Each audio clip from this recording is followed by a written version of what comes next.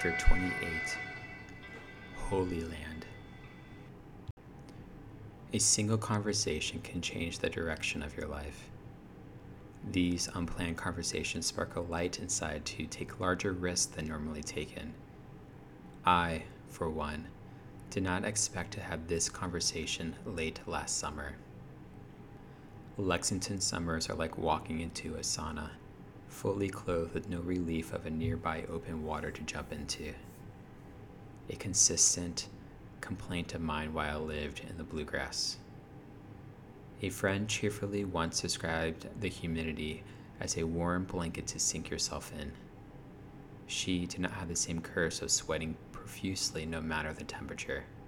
Yes, somehow, my feet still sweat in the middle of a snowstorm. On this day, it was the same way. The warm, humid blanket, which only a few actually wanted to wrap themselves in, was the weather that was described that day. Hot, sticky wetness. Praise Jesus for air conditioners and coffee shops. KP and I met at a local coffee shop to catch up on life and what the Lord had been doing. I drank iced tea, and she a coffee beverage, as our feet dangled from the tall stools at a high table next to the tinted window. Our conversation jumped around with the theme of Israel popping up from time to time. It's funny, I noted. I just heard a woman speak in Louisville about taking a group to Israel. I keep wondering if I need to go on that trip. Without missing a beat, KP inquired, "You're going in November, right?" Freaked out, I placed both of my hands on the table and blurted out, "Wait, how did you know that the trip was then?" With an older, sister-like tone, KP smiled and stated, "Nate, the Lord kept telling me November, and I guess you need to make that phone call to her." Our conversation dwindled down a bit as we walked into the bluegrass sauna. "Let me know what happens, okay?" "I certainly will," I stated. With the car air conditioner blowing in my face, I left a voicemail on the speaker's phone inquiring about the trip and wanting to sign up. I heard back from her within minutes with a confirmation of me going on the trip.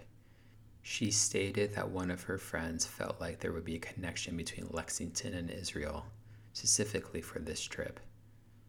Before receiving my voicemail, she also wondered if I should be going. Confirmation upon confirmation upon confirmation got me to register for this spiritual pilgrimage. I honestly did not know why I was going, but I knew I needed to go. A few short moments later, with my single mustard-colored travel backpack, I landed in the Holy Land. Mayhem could be described about the immigration lines at the airport. Lines actually would be a loose term as the tour groups lumped themselves together trying to get to the front. International groups sung songs to match their religious persuasion. Matching colored t-shirts kept their groups intact. And here I was, elbowing my way past a rowdy crowd of older Italian women in order to not get pushed to the back of the line again. After 30 minutes of a claustrophobic anticipation, I made my way through customs and officially onto Israeli soil. Their nation's flag hung ahead, welcoming visitors in Hebrew and English, stating their greetings for the first-time visitors like myself. Surreal would not adequately describe the emotions I had walking onto the Holy Land. It felt like the first time parents met their newborn after 9 months of waiting, or a high school senior waiting for their official acceptance letter to a college. By looking around at the other visitors around me, I knew they felt the same way. Life was about to change. A Hebrew-speaking American picked me up and a few others as we made our way from Tel Aviv to an Airbnb in a town overlooking the Sea of Galilee. By the time we arrived, the sun had already hid itself behind the city skyline, but the others prepared a beautiful feast of kebabs, vegetable dishes, and a few glasses of wine to celebrate our arrival. Brief conversations were made with our excitement filling the air. However, the next 48 hours seemed to have been a blur for several reasons. My joy of stepping into the Middle East for the first time was matched up with a roommate having difficulty breathing in his sleep. A more diplomatic way of saying, he snores. And Jesus meeting me in a vision on the first 2 nights. It all felt familiar from the summer I lived with Wade. The summer I thought I had lost my mind. The dark, dusty spiritual field with no refuge from the attacks. A desert with low-lying thorny bushes, explosions from every side as the army of light rose from the underground to begin their attacks. I, a part of the army of light, took an offensive stance against the darkness. We ran towards the hills where the cowards hid themselves in the war zone, and like before, bombs plummeted onto the earth near me, with the impact flinging my body into the air. I crashed and slid across the sandy terrain until I completely stopped.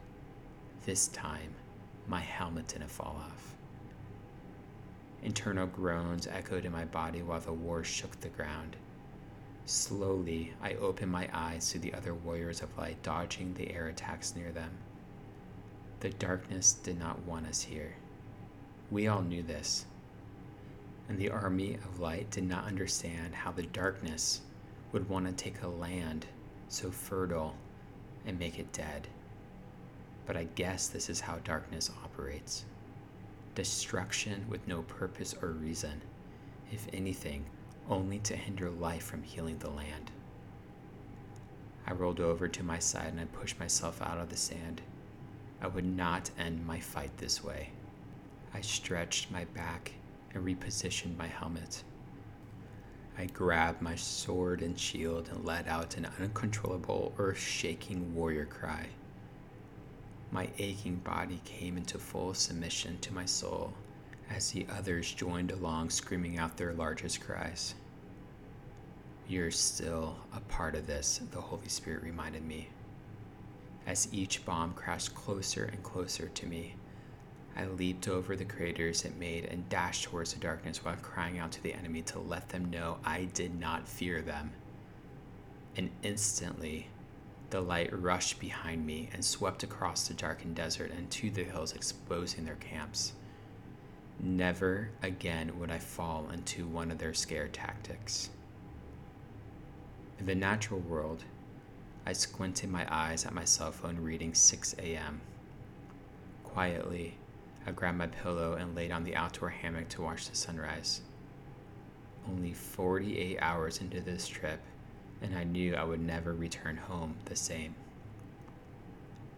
That afternoon, our team split into 2 vehicles to drive to one of our first destinations. The crisp air matched the dusty hillside as the vehicles zigzagged up Mount Tabor to the Church of Transfiguration. Its architecture matched the Catholic missions I once had to make sugar cube models of in 5th grade. I spray painted the elementary structure gold and used trees from a Lego toy set I had gotten the year before. I did miss those California school days. Our group had an hour or so for prayer and contemplation on the grounds before gathering again. Our fearless prophetic leader led us down a foot trail passing by bushes of golden flowers, haphazardly placed rocks, pine trees, and cacti. The 10 of us sat on rocks or against skinny trees as she read the story of Deborah in Judges 4, part of which took place on this mount thousands of years ago. Our reading flowed into worship and prayer. I rarely prayed out loud in the Spirit with others around me. I kept the spiritual language for Jesus and I when my words grew too tired to fully express my deepest thoughts. This afternoon, no words I knew of could capture my heart's desire, so I allowed the Spirit to lead me in the prayers. My physical body began to tremble, and subconsciously I prayed for someone to touch my back to let me know I was not alone. A moment later, a dear friend in the group sat down next to me and placed her hand on my back as my emotional and spiritual side broke on the mountainside. I lowered my face into my knees as tears formed small puddles onto my sunglasses. With open hands on my knees, I asked the Lord to guide me to what I needed. In my mind's eye, I transferred to an open vision. Like many times before, I had full armor on, waiting for instructions from the king. A lion appeared, running from behind me and thrusting me onto his back as he ran through the mountainous terrain. My hands held onto his flowing mane and leaned into his torso as our pace steadily increased with leaps across the boulders and dashing underneath the tree limbs. My chest against his back could feel the heavy breathing as we raced through the woods to an unknown destination. I trusted him fully. The breeze seemed to slow down as his giant paws walked over a few more exposed tree roots until we reached a clearing. The lion stopped, nudging me to get down and walk with him a few more steps. We walked to the ledge to peer over the city. I could sense the city spiritually slept for months, even years with no lights shining through the households. It felt unsafe. Did we have permission to stare into the city which wasn't ours? Which wasn't the army of light? Let out your warrior cry, directed the lion. With a newfound confidence from his simple command, I grabbed the single pine tree near us, perched myself on the cliff's edge, with one hand holding on and the other outstretched across the city below. I let out the largest scream I could. In unison, the lion screamed as an eagle joined us to let out his own cry. I slowed my cry as I began to laugh how silly we must have looked. The lion and the eagle smiled at me. The lion instructed me to cry out once again, and so I did. As our cries let out, households began to turn on their lights one by one, waking up to the sounds above. Clouds parted, bringing sunlight to the city for the first time in years. People looked out their windows smiling as the sun rays danced around them. Amazingly, hidden snakes in their household hissed as they slithered away from the light, exposing the lies the town once believed. The louder I screamed in the supernatural, the harder I prayed in tongues, and the more I cried in the natural. I had found freedom in my warrior cry with the lion. And a proclamation of freedom brings life and hope to others. This I could not deny. An unknown amount of time went by as a few others prayed over me. I humbly received their prayers in complete exhaustion from this time. Hugs were exchanged as we silently made our way back to our vehicles and down to our next destination with lunch in the town of Nazareth. The Lord knew I needed relief and time to process what He has shown me. The next several days, I slowly took in each destination, its history, and my surroundings.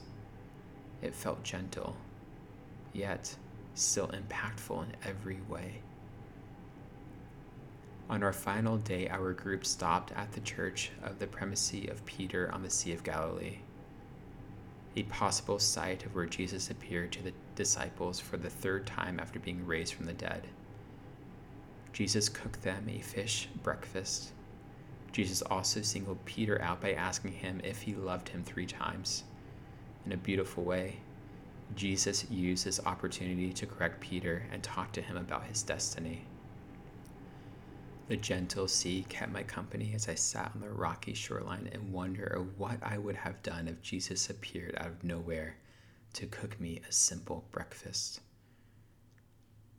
The day's light fog awakened the mysterious wonder I had of Jesus. I never identified having any characteristics of Peter, and yet I often wished I had the zeal of his.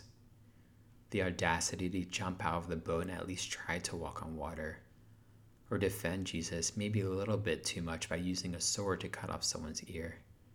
I may be more cautious in my approach, a little too often letting others test the water's density before I attempted to get out of the boat myself. In the silence, the Lord reminded me of my own ability to be brave with Him, like shouting from the top of a pine tree, leaning over a mountain ledge to declare freedom to a city below. Without warning, I looked across the water as it transformed into a rainbow flag. I blinked my eyes, and I realized the open vision would not go away. And out of nowhere, Jesus appears standing in the middle of the sea. In a clear, confident voice, he stated, "Clean slate, Nate." Jesus' words caused a ripple from him all the way to me at the shoreline. That ripple was white, right in the middle of the rainbow flag. And in a moment, the white shot out from either direction from the line across the rest of the sea. There was no rainbow flag left. I nodded my head that I knew what Jesus meant, for I had been transformed.